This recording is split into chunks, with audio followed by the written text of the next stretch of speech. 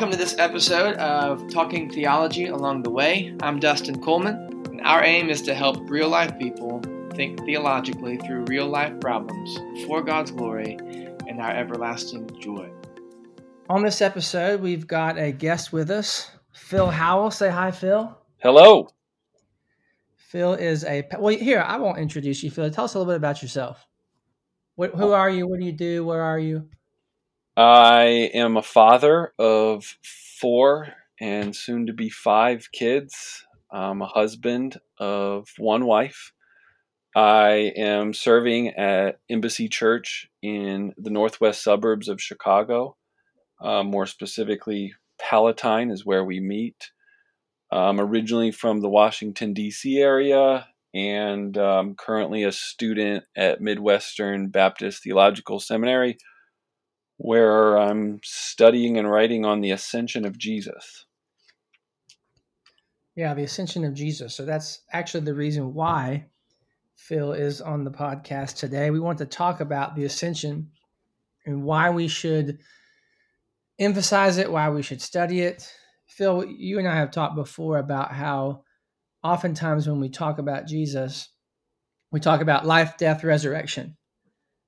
And we stop there when saying this is the gospel. We want to think about all that is for us because of the life, death, resurrection of Jesus. And we don't really think about the ascension as a vital aspect to our Christian life. Is that right?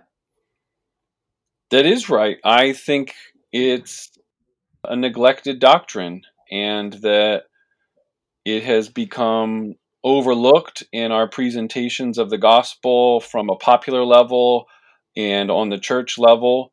I think that academically, as I've studied it, there's work written on it, but it's not an overwhelming amount, not even close to what you would find on the incarnation or the atonement work of the cross or the resurrection. So what once used to be a very important, not only doctrine, but festival in the life of the church has become somewhat neglected altogether, I think. And so that's one of the things that's kind of perked my curiosities to study it more and think about it.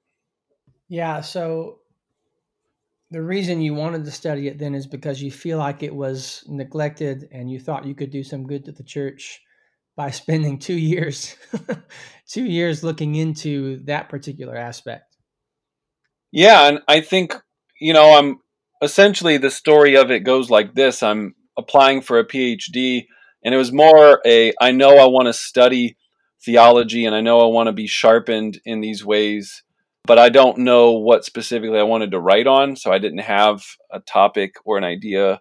And so it just was a lot of exploring and thinking about things in regards to various ideas. And eventually I come across just the concept that the ascension is overlooked, and it really just convicted me first. I think is probably the best way to put it. And when I realized how important and significant and biblical and historical the ascension is, I got more interested in wanting to study it, all that it means and all that is in the Bible about it. And then yes, the hope would be that it would at least produce in me somebody who sees the whole Bible and the whole story of the gospel more fully. And then secondarily, hopefully that whatever can be produced from my efforts of reading and writing and whatever comes out of this could hopefully help the church. That's definitely a goal. Yeah, I think that it's been way more than I hoped in a good way so far, as I'm most of the way through a lot of my studies right now. So I've appreciated this exercise. So you just mentioned that there was a festival in the early church with respect to the ascension. So, in our church calendar now, we have holidays around the incarnation. We have holidays around the death. We have Good Friday, holidays around the resurrection, Easter. But you're saying the early church had festivals about the ascension. I did not know that. So tell us a little bit about that. Well, I think I'm more so referring to the idea that Ascension Day became what you and I would think of as like Easter. And so I think sometimes we probably don't even know when Ascension Day is when it happens on the calendar. Our churches don't stop and pause and reflect it. Like, let's say, put it this way. I think James Smith has done some good work on how liturgies form who we are as people in, his popular level book, You Are What You Love, or he has another one on kingdom perspectives. I forget the name of that one. But James Smith basically argues that we're going to be shaped by the liturgy that we do. And I think a big part of what happened in the Reformation was that a lot of the liturgies in the Christian calendar for a lot of churches got dropped. And the Ascension Day was one of those.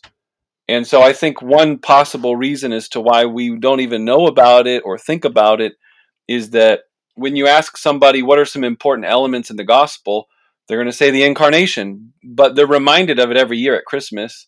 They're going to talk about the cross, and they're reminded of that every year on Good Friday. They're going to talk about the resurrection because they're reminded every year at Easter.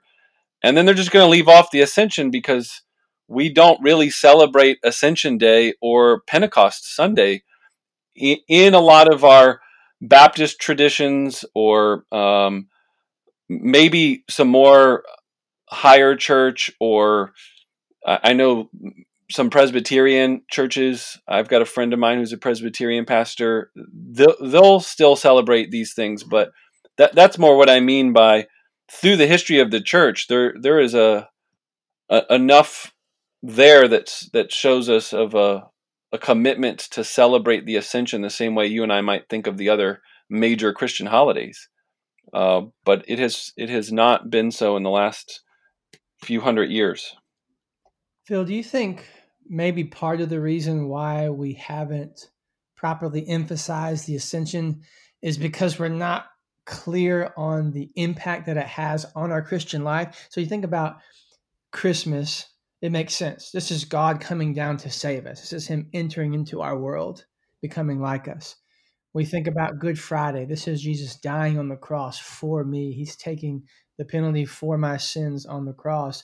The resurrection, He's showing that He is victorious over these things, victorious over death.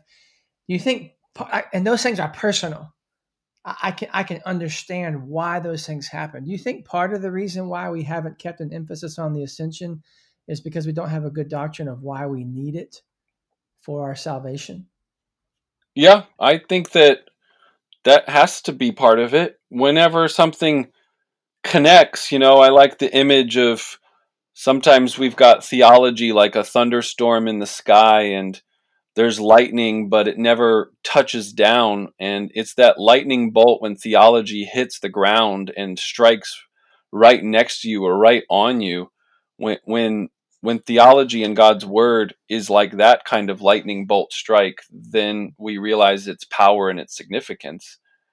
So for certain, I think that there's an aspect to the ascension that it's not connected to our everyday life, but it's kind of hard to connect it to your everyday life when you're not even talking about it at all, or very little. So it's almost like, how's the lightning ever going to strike the ground if it's not even up in the clouds? And so that would be at least one argument to make. But yeah, I would just say that there's plenty of angles to go. I mean, if people haven't been thinking about the ascension and wonder, well, like, what's the big deal? Like, why would I want to? I would want to just throw out there that Jesus in John in John's gospel, he's going to make it clear that the ascension is a good thing. Like, it's better that I leave, and so it seems to us like a really strange things for him to say something like that. You think of John 16:5-11. I'm going to him who sent me, and then you are going to wonder where you're going, but I've said these things so that it will be to your advantage if I go away. and that the helper will come. And these are key texts that are just right out of the mouth of Jesus himself, of like the blessing of Jesus having all authority in heaven and on earth, and then the Spirit being poured out. And I think so much of what we need to realize is how much this connects to our everyday Christian lives, certainly theologically, but even practically. I don't know if you want me to tease that out more, but Well, yeah. So I hear you saying two things are happening in the ascension. You're saying number one, Jesus is being seated on a throne high above all earthly power. So that's one thing that happens. He's no longer the suffering Son of Man. He is the exalted Son of Man, seated at the right hand of the Father. And what's also happening in the ascension is as he is there, he and the Father send out the Spirit to his people. So those are two things happening in your studies. Have you seen, are there other things happening as well, as far as these are theological statements that are going on in the ascension, and then maybe we can think about what the impact of those things are on our lives? But would you add anything to those two, seated above all earthly powers, pouring out the Spirit? Is anything else happening in the ascension, or is that pretty much the gist of it? no, there's definitely some other nuances. And maybe it's just more of like further application of the theological concept. Like, let's say he's seated above, which means that he's above all rulers. You could think of First Peter chapter 3 as a good text, that he's, you know, at the Father's right hand, above angels, authorities, powers, having been subjected to him. And so that's going to be like further implication of his authority and rule. But another thing I want to add to that is there's also his session. So his priestly service would be a huge emphasis from the book of Hebrews. And so we need to realize that there's in ascension talk, there's sometimes that's, or depending on who you're reading and listening to about it, you're going to have the ascension act of him just leaving the earth, his departure. And then there's his actual session at the Father's right hand as our priest. And so theologically, there's this concept of him being our advocate, our high priest that's interceding on our behalf and always praying and representing us. And so I think that that's an extremely important aspect. I like to sometimes kind of sum all of it up as the like ascension is definitely the part of his departure, but then the exaltation of Jesus as the broader category that maybe best summarizes all of these theological concepts that we're talking about, that includes when he ascends up, then the Spirit can descend out as the Father and the Son send the Spirit into the world. So yeah, I would at least want to add to the session at the right hand as a priestly intercessor, and then yeah, with each of those maybe categories of further spelling out what that might mean, that he's at the right hand with all authority and power. And or think 1 Corinthians 15, that when he comes to the Father's right hand, he then gives to God the Father all the things that were subjected to him, so that God the Father may be all in all. And so you have a teaching there in 1 Corinthians 15 about this interchange of the Father giving to the Son, and then the Son coming back to the Father, and then the Son giving to the Father all that the Father gave to him. So yeah, there's some nuances here of like what's going on theologically that are more than just, oh yeah, so Jesus died on the cross, he rose again, and then he left, but he's going to come back. We've got a lot of important theological concepts in the New Testament that are being unpacked about why he needed to leave, why it was necessary, why it's critical, why this matters from just a standpoint of theology of who Jesus is and what he has accomplished.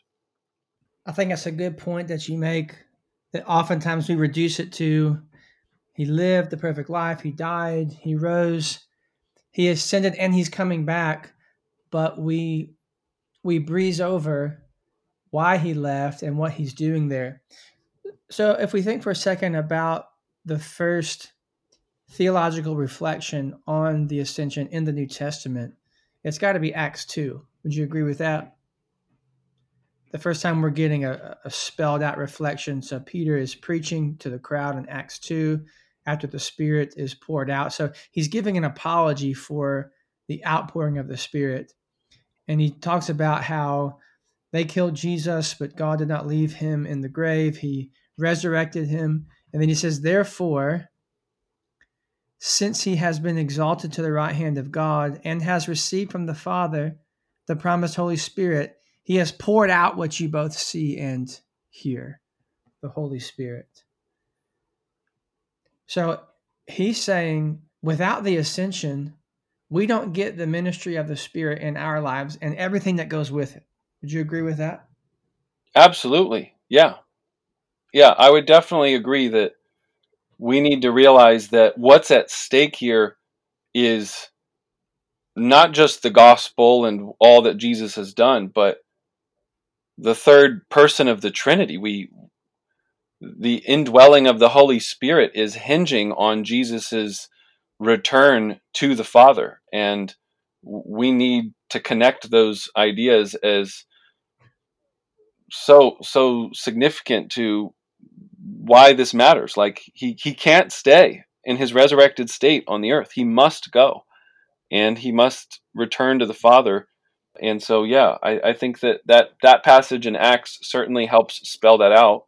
You mentioned whether that's the first kind of unpacking of the ascension. I mean, I would agree. It's the more detailed explanation of the event of the ascension, but I would think that there's precedent earlier in the Gospels in Matthew, Mark, Luke, and John of Jesus himself referencing his rightful place at the Father's right hand whenever he quotes Psalm 110 and applies it to himself. You can think of that in Matthew 22, for example, as a good example of Jesus' self-understanding as the Lord of David himself and his response to the rulers of the Jewish, religious elite, the chief priests, the scribes, the Sadducees, all of those that he's in his Passion Week in confrontation with in the temple. And when they're asking the question, by what authority do you do this? His final answer in that exchange is, I'm David's Lord. Psalm 110, verse 1. That's me. And I think that there's plenty of examples of meditation on the ascension that I think sometimes we might miss, that like that's what he's referring to, that Psalm 110, the Lord sitting at the Father's right hand, is being fulfilled in Jesus's return to the Father in his ascension work. So that would be an example of something that shows up. I'm working right now on a project where I'm arguing for the ascending and descending theme throughout John's Gospel. So there's been plenty of work written by even Andreas Kostenberger in his dissertation and others that have argued for one of the mission of the church is flowing out of the mission of Jesus. Jesus says to the disciples that you're going to be sent out just as I was sent into the world. And so Kostenberger spends, great lengths in his dissertation back in the early 90s at Trinity to work out, well, what does it look like for Jesus to be sent into the world? And he kind of covers this ascending, descent and ascent theme all through John's Gospel and the language that's used there. And several others have argued about that being like an important theme. In fact, the I am lifted up sayings, or the sayings that the Son of Man will be lifted up, is actually a reference to the cross as step one of his exaltation. So John presents the ascension kind of in a unique way, which isn't surprising knowing that he presents a lot of things in a unique way. But we get a lot of meditations on the ascension, but I don't think they're always picked up on. Yeah. So would you say also, you going back to the Gospels, I mean, it's kicking off my thinking here. Would you say also texts like Mark 8, He's saying, you must be faithful to me. Anyone who's ashamed of me, I'll be ashamed of him when I come in the glory of my Father in the presence of the angels. So he's assuming a level of glory and authority that he didn't at that time have. Now, right after that, he's going to show them in Mark 9 in the Transfiguration that he has it. Yeah. But maybe even that text in Mark 8 and its parallels in the Synoptics, maybe we can also see him talking about the fact that he's going to return to the earth in power and glory. When is he clothed with that power and glory? Well, in some way, he's clothed with it in some measure in the resurrection, but he's more fully clothed with it in his resurrection. Would you agree with that? Or in his ascension, he's more fully clothed with it in his ascension. I'm fine with that. I'm seeing where you're going. I haven't done that work on that passage in Mark 8 to necessarily go all in, but I'm tracking with what you're saying. I think that there's definitely a good point to be made.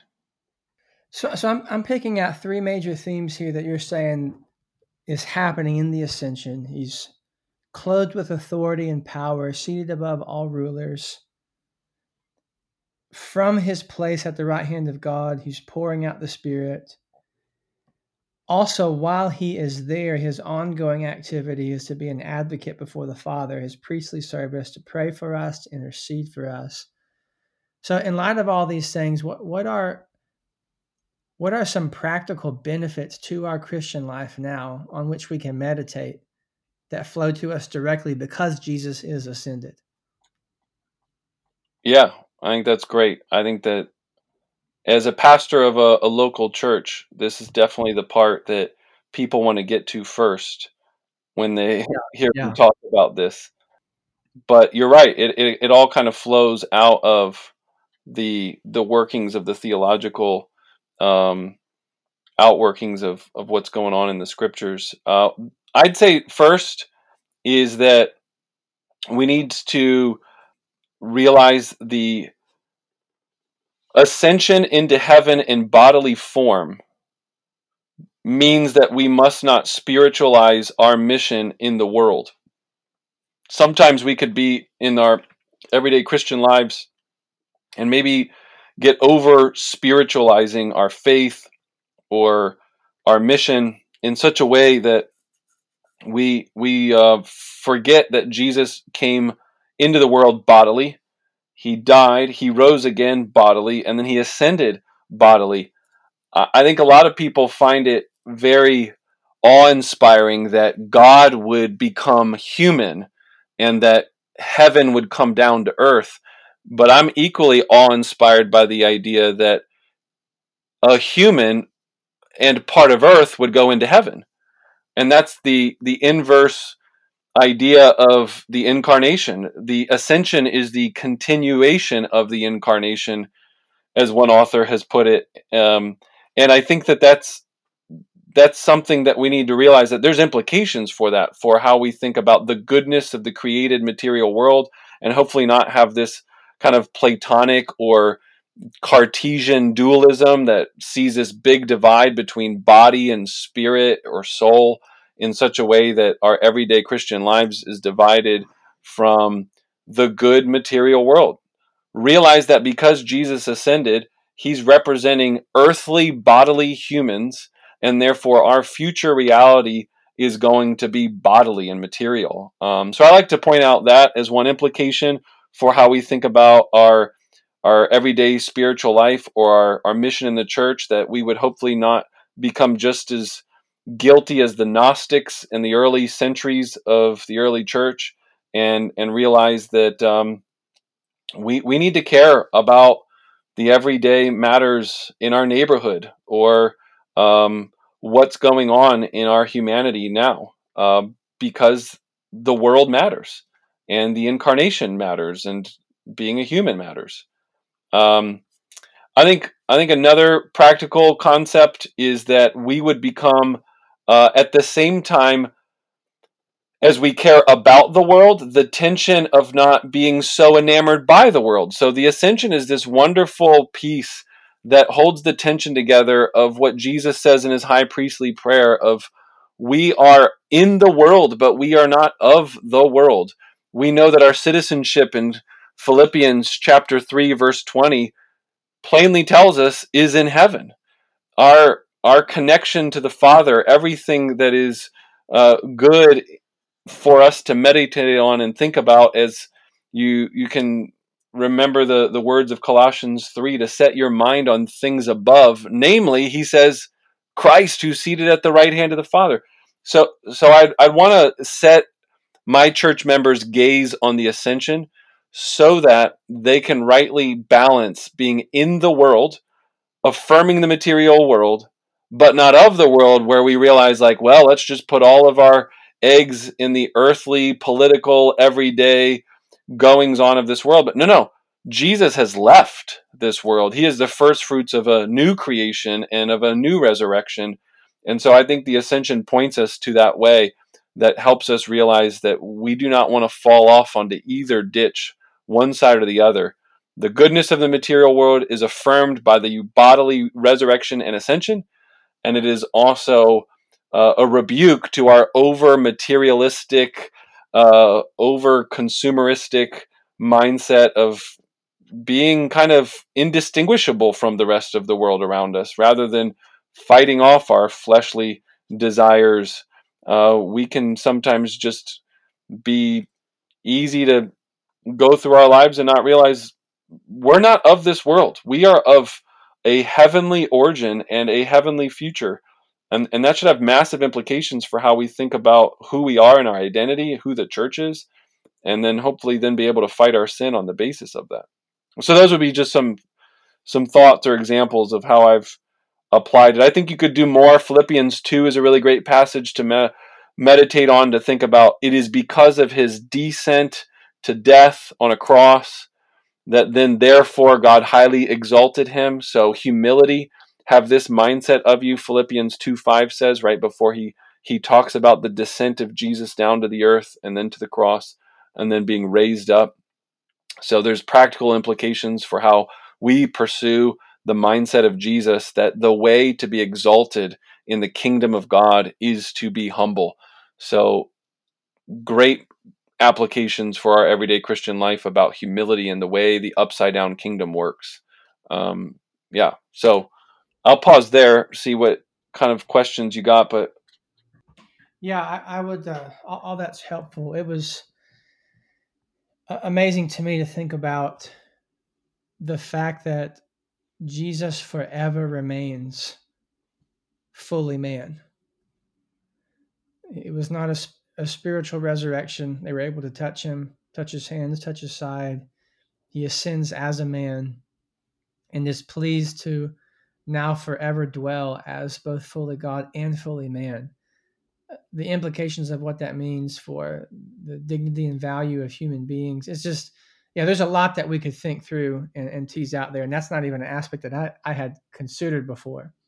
yeah, The fact that he's ascended as a man, as the God man, and not just spiritual, has a lot of things for us to think through concerning the value and dignity of the human race and how we should treat one another. I mean, you could even get into issues of race and dignity of life, senior adults, and in the womb. There's just a lot there that we could think through as far as, man, Jesus is pleased to forever dwell united to his human nature. There's right, there's a lot to yeah, think through there. That's yeah. awesome. Well, let me ask you this. We've talked about several passages here. We've talked about different places in the Bible to go. If you could pick 3 or 4 places that you could direct people to say, really dig into these texts and soak up the sweetness of what it's saying about Jesus and his ascension. What give us 3 texts. What are 3 texts where we can send people to say, hey, here's where you can swim in the sweetness of the ascension? I would first say to, and I don't know if this is a cop out, but pretty much camp out in the book of Hebrews, uh, just because Hebrews, maybe more so than any other place in Scripture, is going to repeatedly point to the ascended, exalted, and priestly work of Jesus as he reigns and rules at the Father's right hand. In some of my previous PhD work, I argued in one of my papers that I think that the book of Hebrews is very much so even structured around unpacking and very central to its core message is Psalm 110 verse 1, that the Lord said to my Lord, sit at my right hand until I make your enemies a footstool at my feet. So that's a great place to go, because all through the whole book that passage continually appears, up to as many as 20 times it's been counted to be referenced or alluded to or even directly quoted using Psalm 110. So it's great to use Hebrews as a text, because then you get to throw in some Old Testament there too. The second text would, of course, be what we already mentioned in Acts chapter 1. You could also throw in the back half of Luke 24 and Jesus's ascension in Luke 24 to then then Acts 1, the Luke Acts volume 1, volume 2. So I'd want to go there as a great text. And then one we've not mentioned is Ephesians 4 is really a great passage as well. And right in the middle of that chapter, you've got an excellent conversation about the ascension and then the outpouring of the Holy Spirit, and how that provides gifts for the local church. And so it helps underscore what we were talking about earlier in regards to the idea that the ascension pours out these gifts to the church. And it's a quote from Psalm 68. And so, yeah, verse 9, in saying he ascended, what does it mean but that he also descended into the lower regions of the earth? He who descended is the one who also ascended far above the heavens, that he might fill all things. And I think people don't often read that passage, but they might be more familiar with what happens after that, which is Paul then says that he gave some to be apostles, prophets, evangelists, shepherds, teachers, to equip the saints for the work of ministry, to build up the body of Christ. But it's like we like to jump ahead to those passages and skip over that the theological foundation for those comments of the gifts that are given to the church to build up the church is on the basis of the descent and the ascent of Christ. And so those would be a few, but I think we could add more, but we could stop there if we wanted to just pick 3. Yeah, and then if you could suggest one book that people could get to help them soak up these things, what book would you recommend? Yeah, I would start with Tim Chester and Johnny Woodrow's The Ascension. Humanity in the Presence of God is a good, short, biblical, very great insight, really clear, easy writing, accessible, but very, very highly recommended, I think, of a good exposition of the ascension. Well, Phil, man, thank you so much for being on the podcast today. Appreciate you stimulating our thinking and deepening our love and wonder for Jesus. We'll see you guys next time. Thanks.